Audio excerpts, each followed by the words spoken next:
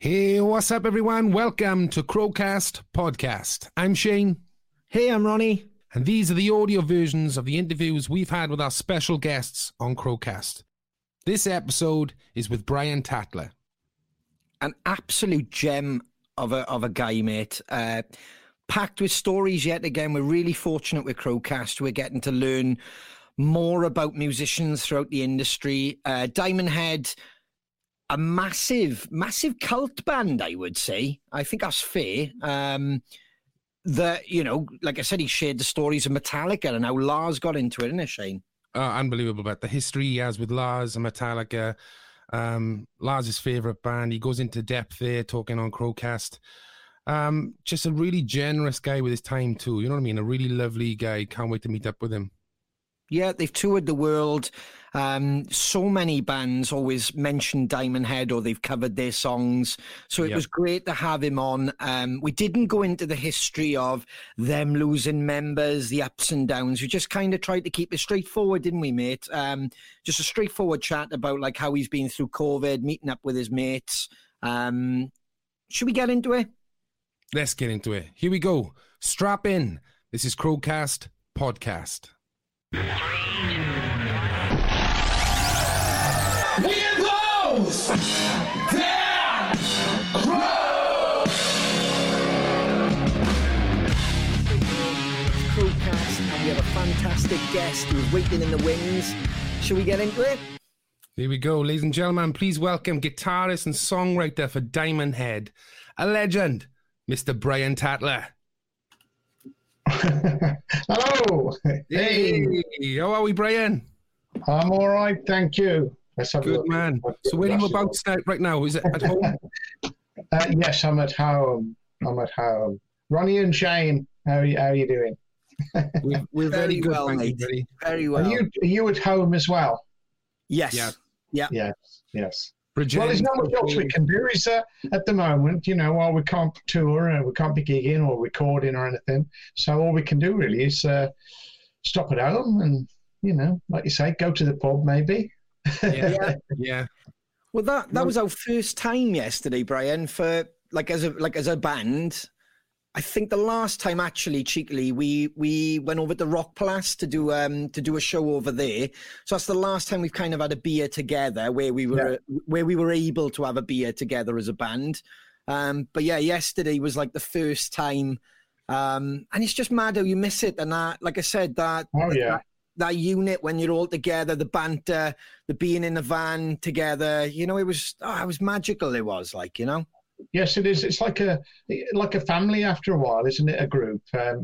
You go through so many adventures together, and you never lose contact with. Well, I suppose some people do, but it is great to go and have a drink or two with your bandmates when you can. When there's no pressure on and you can just chill out and relax.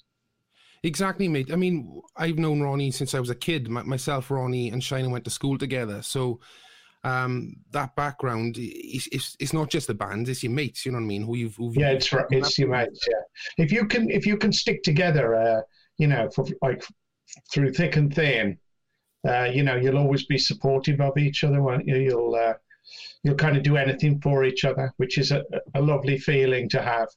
Yeah. Ronnie needed us yesterday, big time. I think I needed anybody, absolutely anybody.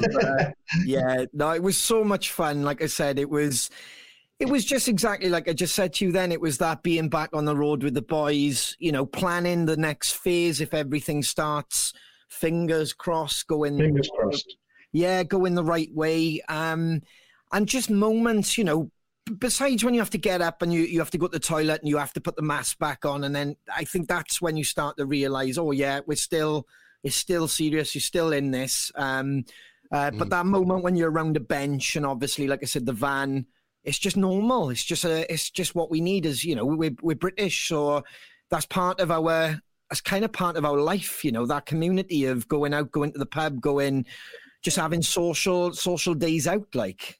Absolutely, yeah. Somebody's sent a question here, haven't they? Debbie Turner. Yep. Shall I answer this question? Please Yeah. do. Yeah.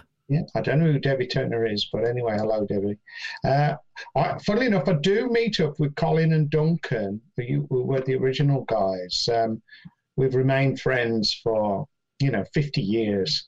And we go for a curry. In fact, we're trying to organise a curry now in Stourbridge because, of course, you can go back out to restaurants and that, can't you? So got to agree on a date.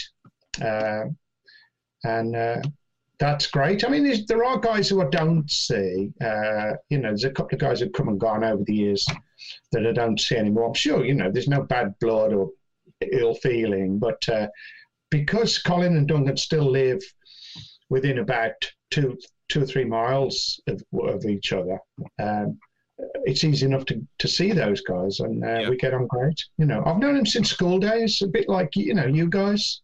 Can you imagine you guys in 50 years' time going for a curry? It'd be awesome. Yeah, I love it. I love that, and we love going for a curry up your way as well because it's just so much better than down here. Aren't they? Yeah. Some great curry houses around the Midlands. Oh, it's fantastic. How have you been, mate, through all this madness over the last 18 months? Don't like it. I don't like it. I want it to. I wish it did, all go away. It's been horrible, hasn't it? The virus and people worried about, dying and catching it and all that. So I've had both my jabs now, so I feel, protected. But it's still weird to have to wear the mask when you go out. And I've very often, gone to the shops and then halfway there I think, I haven't got a mask, and you have to walk all the way back and... And then go and get a mask and all that. I'm not in the habit of it almost yet. But yeah, I've hated it. Been stuck in, not being able to see friends, not being able to go to the pub or go on holiday or anything. I've hated it. But what I did decide to do when it happened last March was I thought, okay, well, this is the perfect opportunity to write songs at home. I've got a little studio. Just sort of woodshed, knuckle down and use the time constructively. That's what I thought. So I probably spent 12 months doing that, really. I didn't know what else to do. I practice every day anyway. So I could come up with a riff or go through my tapes, and I put together loads and loads of stuff for what will be a new Diamond Head album one day when we can, So you've written that amount of song, an album's worth? Oh, yeah. There's got to be over 20 ideas, Fantastic. So it'll be a matter of fighting over which ones make the album, really, because it'll only be like 9 or 10, because the length, and it'll just be. I think it's lovely to have choice. The more the merrier. You hear about people like. Bruce Springsteen will write 50 or 60 songs for an album, and then the quality is going to be so much better, isn't it? If you say, these are the best. So rather than just write 10 songs, I'd much rather write 25 and be picky. Yeah, absolutely. Does the songwriting sort of aspect of things, does it always come from you, the spark, the idea, the creative side of it, and then it gets involved? Mainly, the musically, I'll try and come up with the riffs, Diamond Head's a kind of riff-based band, so I'll try and come up with a good riff and then build from there. Sometimes somebody else comes up with a riff, or sometimes I co-write and I might come up with the verse and somebody else might come up with the chorus, things like that. But I suppose because I'm, the original member and all that, I've got that Diamond Head sort of, what's the word? I hope it all sounds a bit like Diamond Head. Really, I hope I'm that connection and keep the flame alive. Keep the style together. That we don't wander off and end up sounding like Metallica. Well, they want to be you. Well, that's what. Isn't that weird?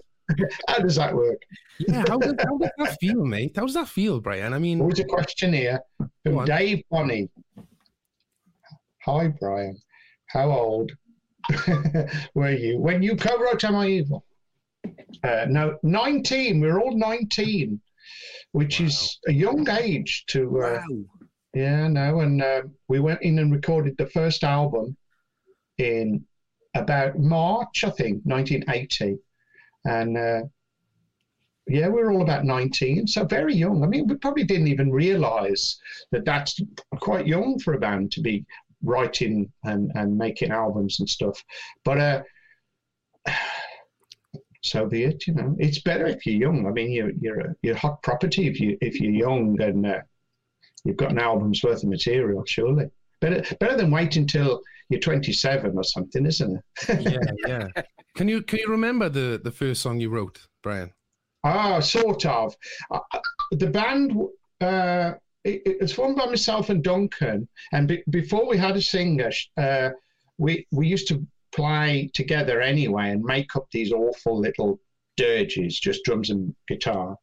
And then Sean came along, and he would then sing on top of them. And we did have a song called something like Going East, and there was one called Pits of Hell, and they were just very simple, like, almost like one finger on the fretboard,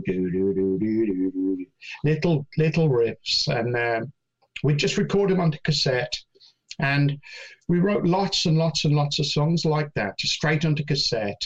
A lot of it in my bedroom when I lived with my parents, and it just grew. You know, we got good at writing through analysing our little home cassette demos, you know, of our songs. We wrote a lot of songs. I always say by the time we went into the studio for Lightly to the Nations in 1980, we'd written about 100 songs. So again, we had a lot of choice, a lot of songs to pick from, you know, and we played a lot of them live. So we were ready, you know.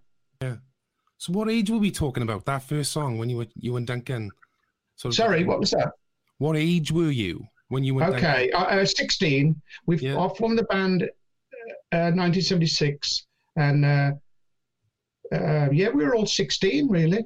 We all went, except for Colin, we all went to the same school, and but I've known Colin since I was about maybe 8 or 9 anyway. And when we couldn't find a bass player, I just talked Colin into learning the bass. I said, if you buy a bass, I'll teach you. And so he bought a K bass for 30 quid. And I just said, like, right, this is an A, this is an E. That's all you need, really. This one's an E, this one's an A. And so we were 16 and we just started, and that's it. We didn't do covers either, really. We just wanted to write our own for some reason. And we couldn't play covers either. I think that was part of the problem. We weren't very good at it. So we learned a few. We learned Paranoid. I think my brother persuaded me that we've got a couple of gigs at like local pubs, and so my brother Dave would say, "You should do Paranoid. I love that." You know, not quite in that accent, but anyway. So we did Paranoid, and we also did Motorhead once, and we did Space Station Number 5 as well, I believe, but I can't remember doing it. But it's a nice, easy song, in it. So yeah. What were the bands that kind of sparked that then for you, Brian, to write your own material at 16? What were the bands you were listening to? All the usual, Black Sabbath, Led Zeppelin, Deep Purple, you name it, all the classic. The 70s was, as you know, so fruitful, so many incredible bands to inspire kids like myself. And there was just no way I was going to be in a covers band. I mean, obviously the word tribute band didn't exist, thankfully. And I just wanted to follow the heroes, really. I thought, okay, these bands write all their own songs and they've become big rock stars. Let's do that. Let's write our own songs and become rock stars, I suppose. So it didn't quite work out like that, but that was the plan. So as a teenager, was it just hours and hours locked in the bedroom playing guitar, honing your craft? Yeah, pretty much. We didn't do many gigs in the early days. We didn't do any gigs the first year, and then I think we did one gig the second year, and then something like 3 gigs in year 3. And then by year 4, we started. We had a manager then. A friend said, "I'll manage you," Steve Busfield, and he got us about maybe 15 gigs around the Midlands. So we started getting into playing live a lot more then. Yeah. Yeah, we remember that. Like when we were like 16, 17 and you start getting on the gig circuit, Right. it was just brilliant. Even though we were only playing in Wales at that period, there were so many places to play. Yeah. Where I feel sorry for the bands that are coming through now because they haven't got that. I don't think they have it as well. Like, you know, we were very fortunate. You could play, Jesus Christ, what a shame. We could play every weekend when we were in college in a different part of Wales or a different place, and not go back to that place for like a couple of months because you could just fill the diary up, you know. That's what you need, isn't it? There, you need to, you know, hone your craft, as they say on stage, and in front of an audience. Learn how to work an audience. Learn how to even build a set. You know, learn what songs work well live. Yeah, and that's before we even started heading to London. So I suppose it's the same with you guys. When you had that manager on board and then he starts getting you all around the Midlands, was that like the starting point where you could start to see the band going somewhere? Well, I mean, that manager didn't stay, and then we had another couple of managers, then we had another couple of managers. But, yeah, I mean, you know, by the time we get to London, we'd probably done maybe 25, 30 gigs or something. So at least we'd had a chance to, you know, get a bit of experience under our belt. You know, we weren't just thrust into the limelight too quickly. Yeah. One of the early gigs in London was supporting Iron Maiden at the Lyceum. And of course, Jeff Barton reviewed the gig. So no pressure there. You know, A, you're playing with Maiden, and B, Jeff Barton's there, the legend for sounds. And he wrote a fantastic piece on the band. So that gave us immense satisfaction, you know, and confidence to get something like that. Thank you, Jeff. Wow. How nervous were you for that gig? I can't remember. I cannot remember. We only had 20 minutes, I know that. But that's life. Wow. Because you've obviously toured with Iron Maiden, Megadeth, AC/DC, Sabbath. Yeah. Absolutely incredible. Any There's stories? a question there.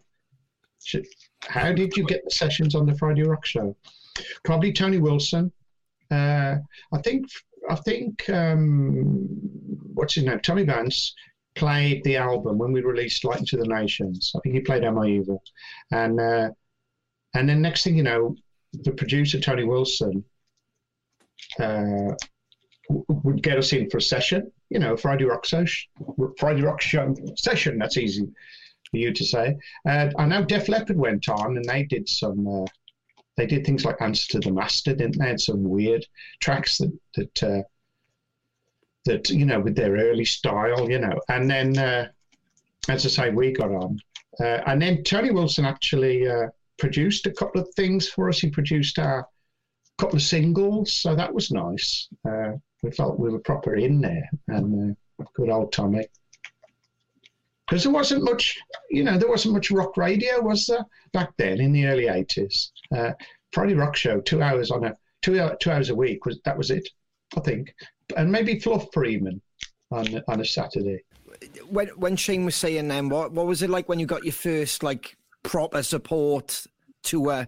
What were you and the guys like? Was that exciting times? Yes, exciting. I think the first tour was a band called April Wine, come out from Canada. And the first thing we noticed was that they weren't particularly friendly. Like, we'd done 2 dates with AC/DC, and they were fantastic. And, you know, we talked to them, and they were so helpful. The crew, everything was brilliant. So when we got to April Wine, we thought they'd be the same, and they weren't. They were all a bit... You know, so we'd pass them in the alleyway, in the corridor backstage, and we'd go, hello, and they'd sort of go, hi. And that'd be about it. So that's about all you get out of them, one word, you know, if you're lucky. They obviously didn't want to talk to the support bands. So we learned a lesson there. They're not all as nice as AC/DC. The guys looked after you well with AC/DC, did they? Yeah, fantastic. Fantastic. Like at one point, our drummer was sound checking the drum kit, boom, boom, and the guy would be shouting, the tom's not in tune or something. So he'd go, yeah, no, it's this drum key, I can't, And after a bit, Dave Roddy said, I'll tell you what, mate, I'll tune your kit. You can get a drink or something. And so they tuned the drums up and sound checked the kit and did all that. Wow. Yeah. And we had a chat to Peter Mensch. He came into the dressing room and had a good chat with us, which was nice. That don't normally happen. No, we had Bob Richards on here, and he was sharing stories of AC/DC, and he just said so nice, just beautiful people, like great humans. Made him so welcome, even though he only went up for the session to do a video. But he just said the whole process was just like, he just said fantastic and just so welcoming. It was. They spoiled us a bit because we thought everybody'd be like that. And then obviously playing with Sabbath as well, that must have been a real bucket list ticker, because it was extra special because they're local, aren't they? The Midlands band. Yeah. So I'd been a fan of Sabbath since probably 73, something like that. My brother saw them in 71 at Birmingham Town Hall on the Master of Reality tour. And then I caught them in 74 on Sabbath, Bloody Sabbath, Birmingham Odeon. So that was fantastic. So, of course, I've been a fan, we'd seen them on the Never Say Die tour and things like that. And so the idea of just, going out on tour of Europe as well, not just the UK, but getting in a tour bus and going across Europe, so exciting to a young man. And but the only fly in the ointment was it wasn't the classic Black Sabbath lineup. It was Ian Gillan on vocals, and it was Bev Bevan on drums, and they were promoting the Born Again album. So, but it was a fantastic tour and massive venues and a huge dollop of experience for us lads from the Black Country.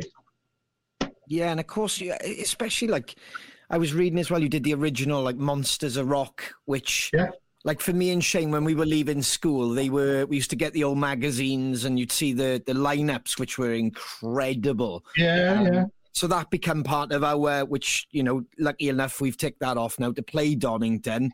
But it was the Monsters of Rock, because those bands, it was incredible to see all the names on the posters. Like, do you know what I mean? Yes, it was very exciting. And that was pretty much it for the year, wasn't it? There was that one rock festival beginning in, I think, 1980. And so everybody would go. It would come from all over the UK. And you'd bump into, guys from London and Scotland and whatever. And, I went to the first one, the one with Rainbow, because I've always been a huge Richie Blackmore fan. And I went to a few. I went to the 84 one with AC/DC, possibly the 91. I've been to probably about 4 or 5. But, we played it in 83 when the main band was Whitesnake. Yeah. And a mind-blowing experience. I mean, very difficult. We were the opening band, so the pressure's on, and you're on at like say 2 p.m, and it's tough. We'd had a lineup change, and we'd got new material, and I don't think we had a warm-up gig. I think we'd just rehearsed, so it was quite a tough one for us, but just great to be there, and part of that historic time with Midland Concert Promotion and Maurice Jones and all that. It's incredible. I mean, I've been following. I love the stories. Our manager put us onto it on the Facebook page. I said at the top of the show, you started doing kind of blogs, haven't you? Yes. Which are brilliant. Yeah. Thank you. They're great, because I love that. I mean, anybody who's a music fan, or you've been in a band, you love to hear all the stories or the day-to-day. I do. Exactly. Yeah, I do. I love it to, somebody tells me a tale. If you're in a pub and somebody says, hey, we did this and we did that, it's great. So I just thought, again, while we're in lockdown, while I've got time on my hands, I just thought, I know what I'll do. I'll do some blogs. And Carly at the label said, we'll call it Tatler's Tales. Yeah. And so I started, and lots of great feedback. So I just thought, right, keep going.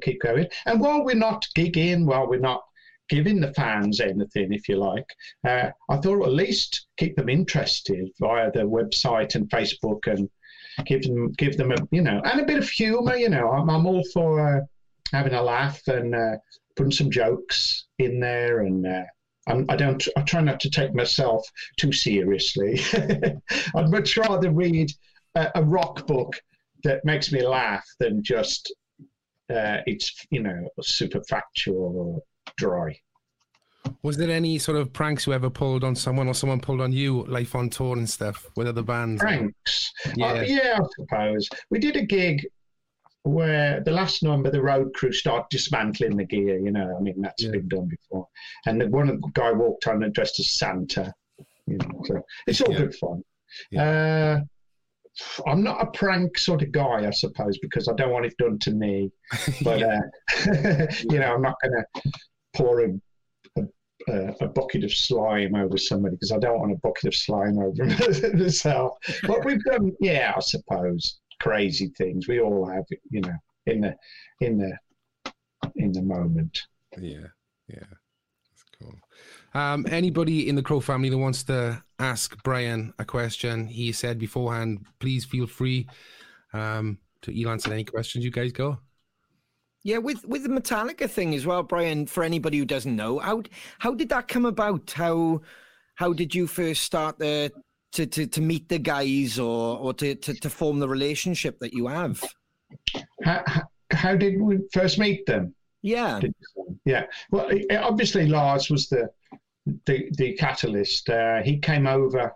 He bought a copy of Light Into the Nations because it was available mail order. So he bought a copy, came over to see the band in 81, and introduced himself, and we knew we'd got a fan in LA because he'd ordered his copy.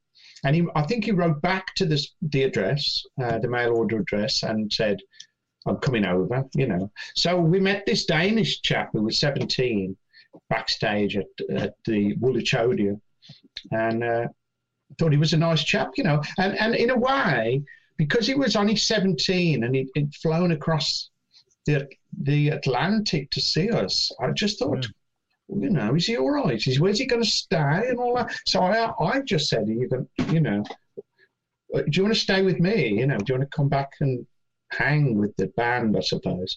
So he was like free and easy. I suppose that's what he'd like to have happened. And so we just took him with us. He jumped in the car with us, and we brought him back up to Birmingham, and he stopped at my house, or my parents' house, and he stopped with Sean's parents, and just hang, he'd come to gigs with us.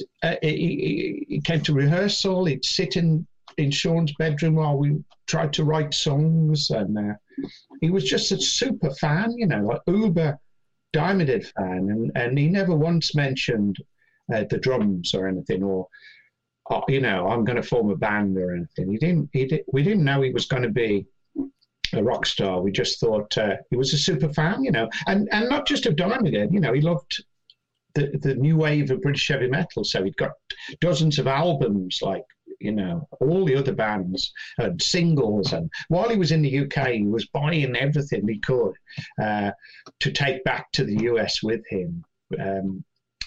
So, he felt like a massive fan, really. But it was brilliant that we've got a fan in America. Yeah. And then we found out a bit later that he'd got this band, and they were called Metallica. And he said we rehearsed 6 nights a week. And I was very impressed with that, because I don't know another band that rehearsed 6 nights a week.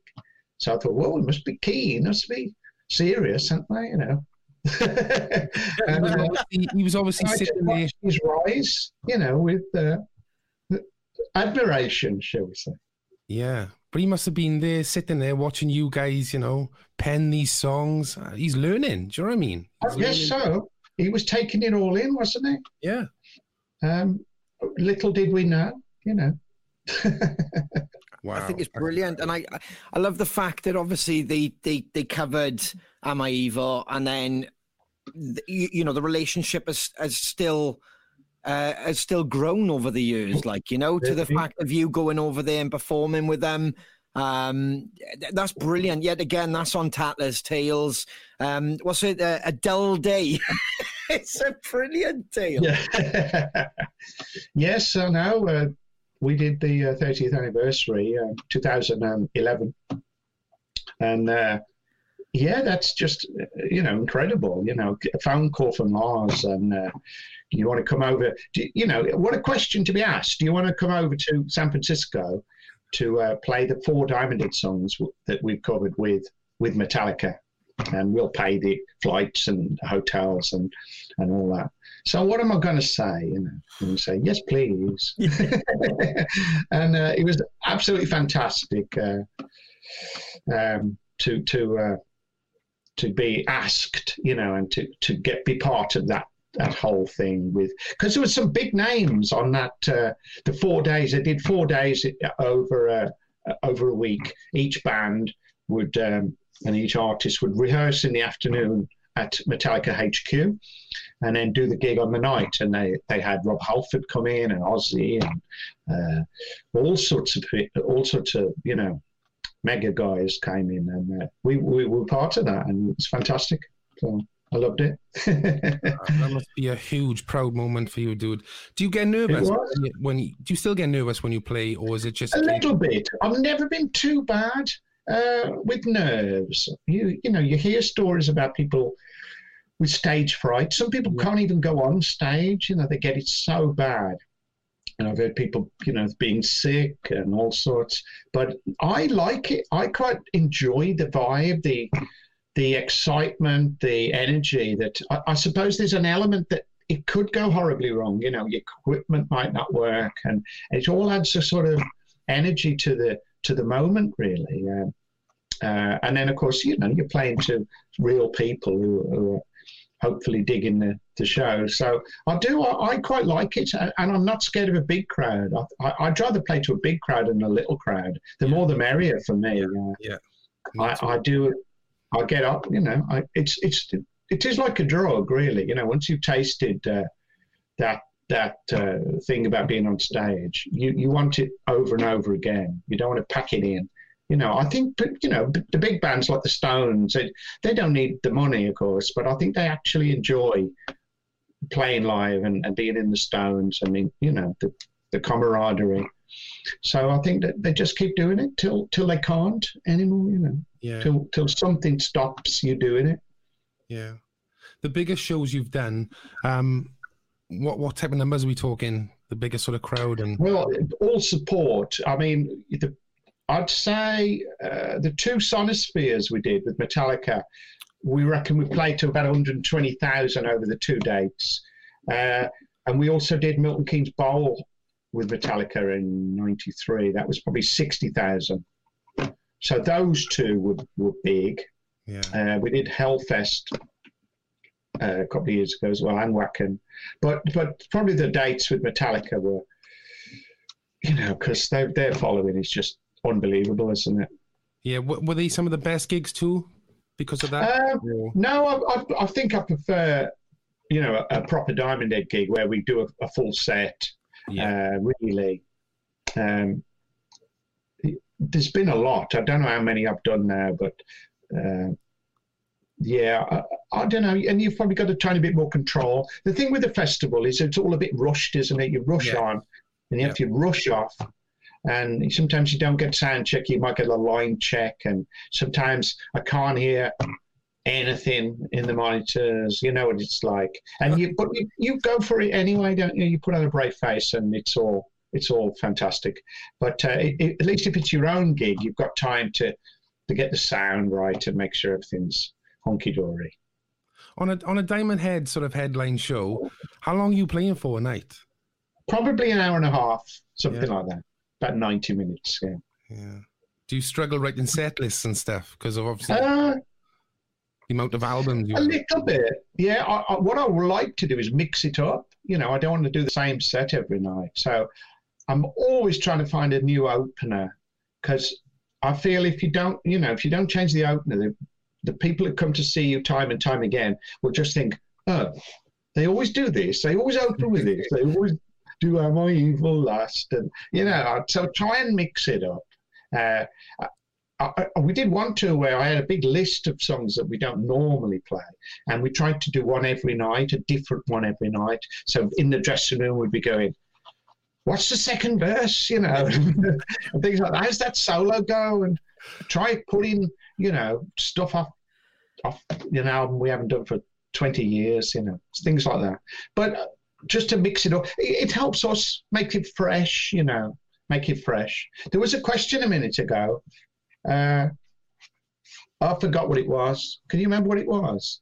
From some guy, Dave Bunny. But I forgot what the question was. It said there's something on the bottom of the screen. Okay. But it clicked off and I lost it. But anyway. No, I can't see. Oh, sorry, Dave. It's gone. Never mind. Oh, here we go. Yes, Steve Bonney, have you had any feedback from Lars Ulrich and the Metallica guys of your recent cover of No Remorse? Well, he said he was very honoured.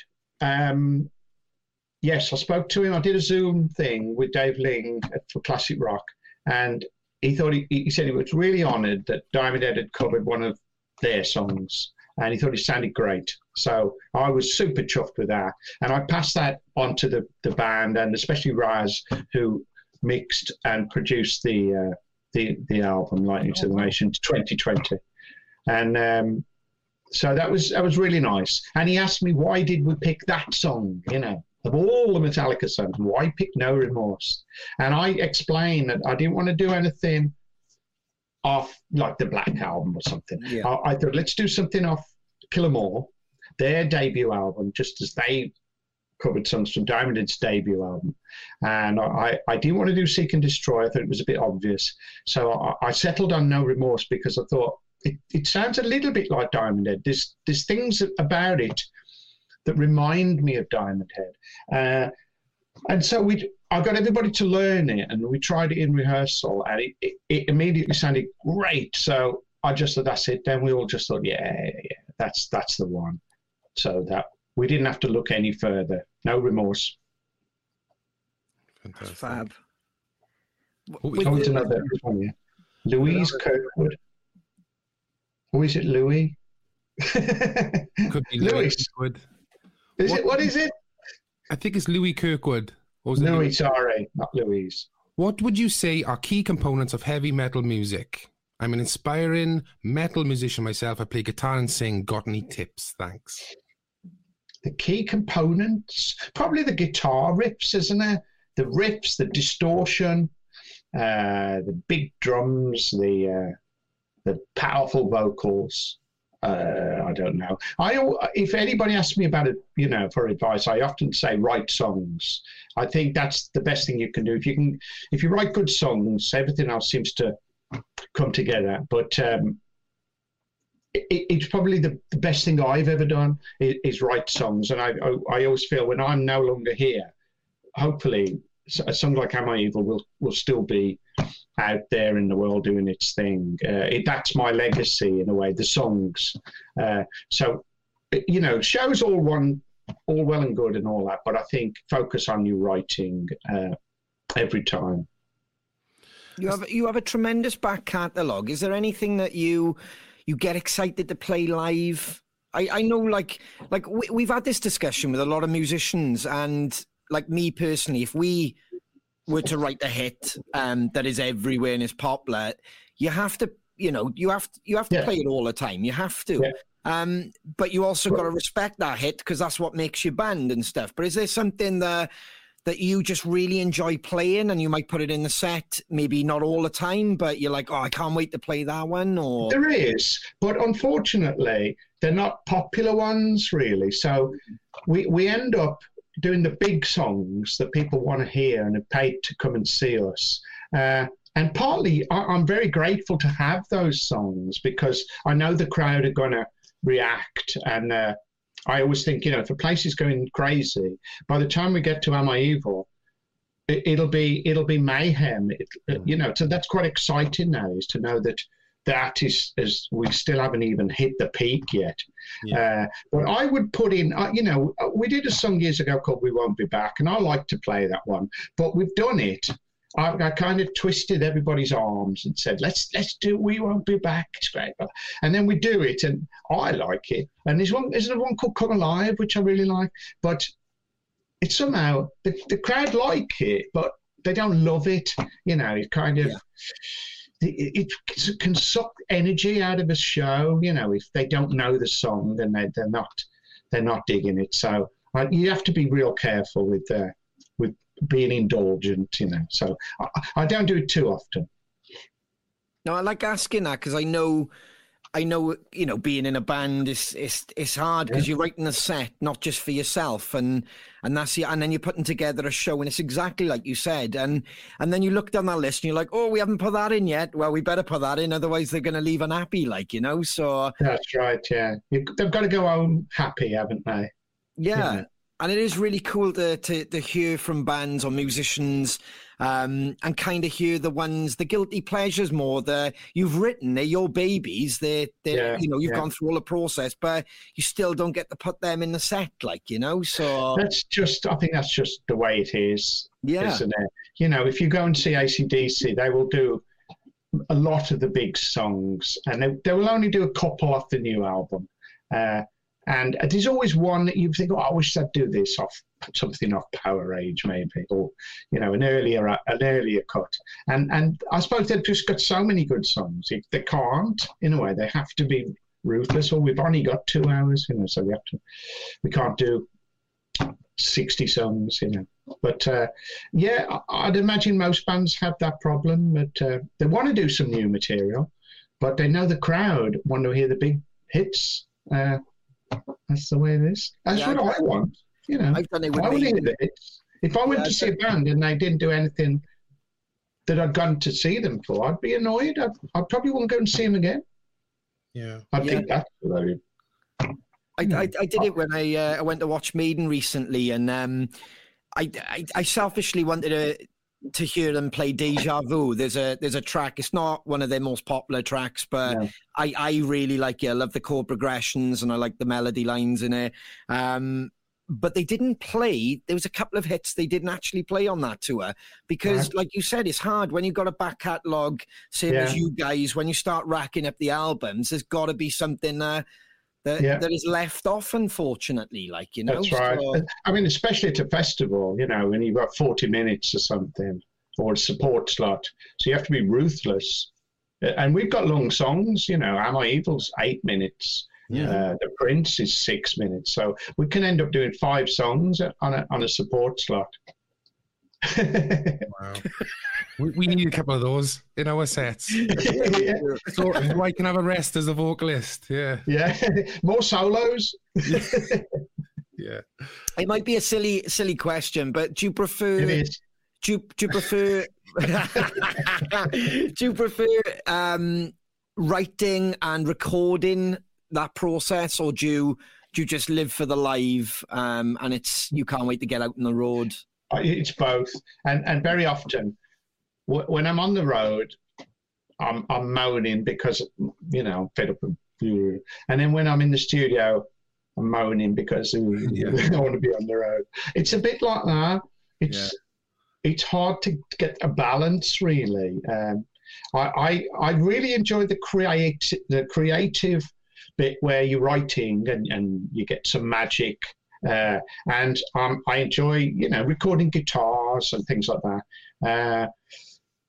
And it's amazing when you hear the mix kind of thing and the vocals are done and the tracks come to life and you think, it's going to be brilliant, this is. But then you can't wait to play it live and get back on the road. And I've really missed the road, of course, from lockdown, 15 months of twiddling at home.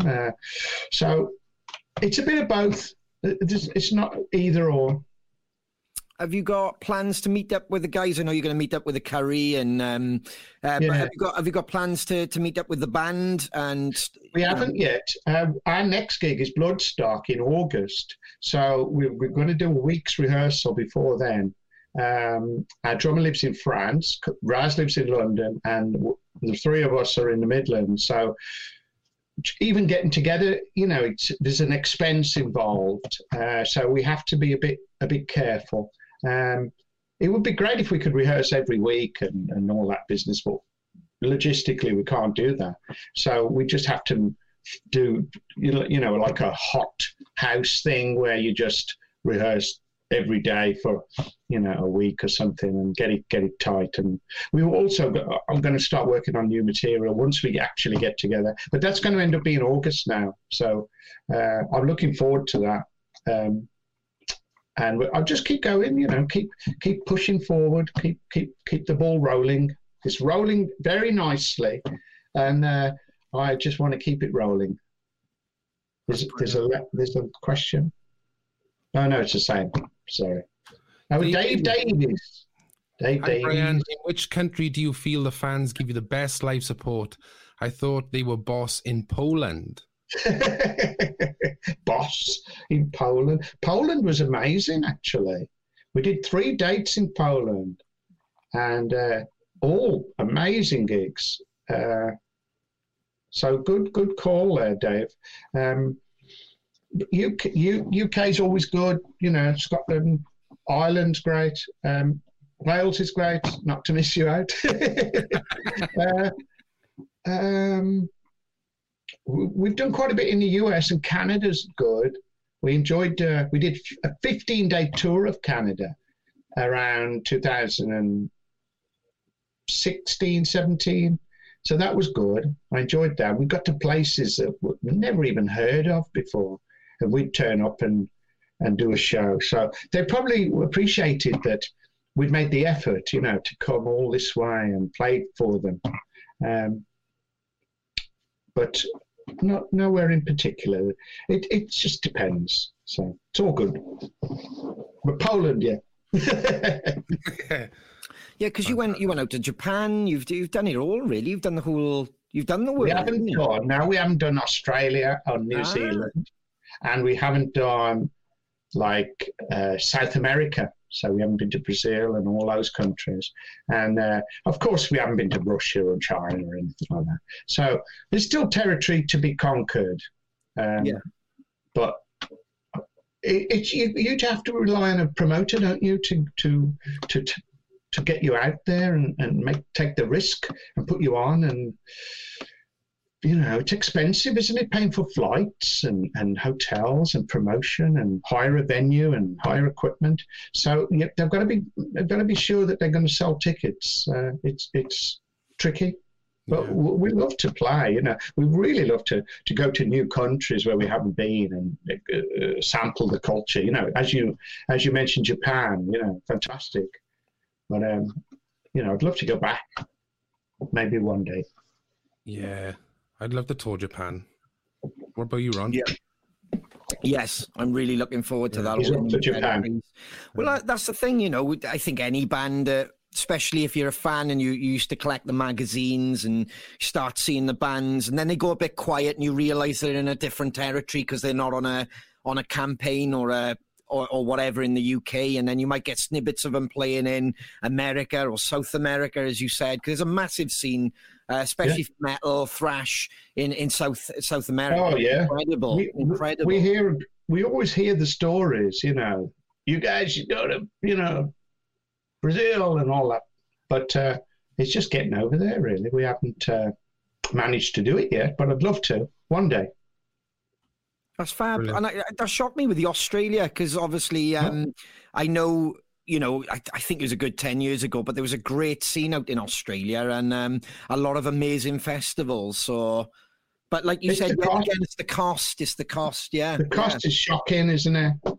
And probably visas involved. And also when you're in Australia, you can't drive, from Sydney to Perth and Canberra, can you? You have to fly. They're all so far apart. So each time you'd have to fly all the band, all the equipment, unless you're using, dodgy hired backline every time. So the costs will rocket to tour Australia for a British band. Yeah.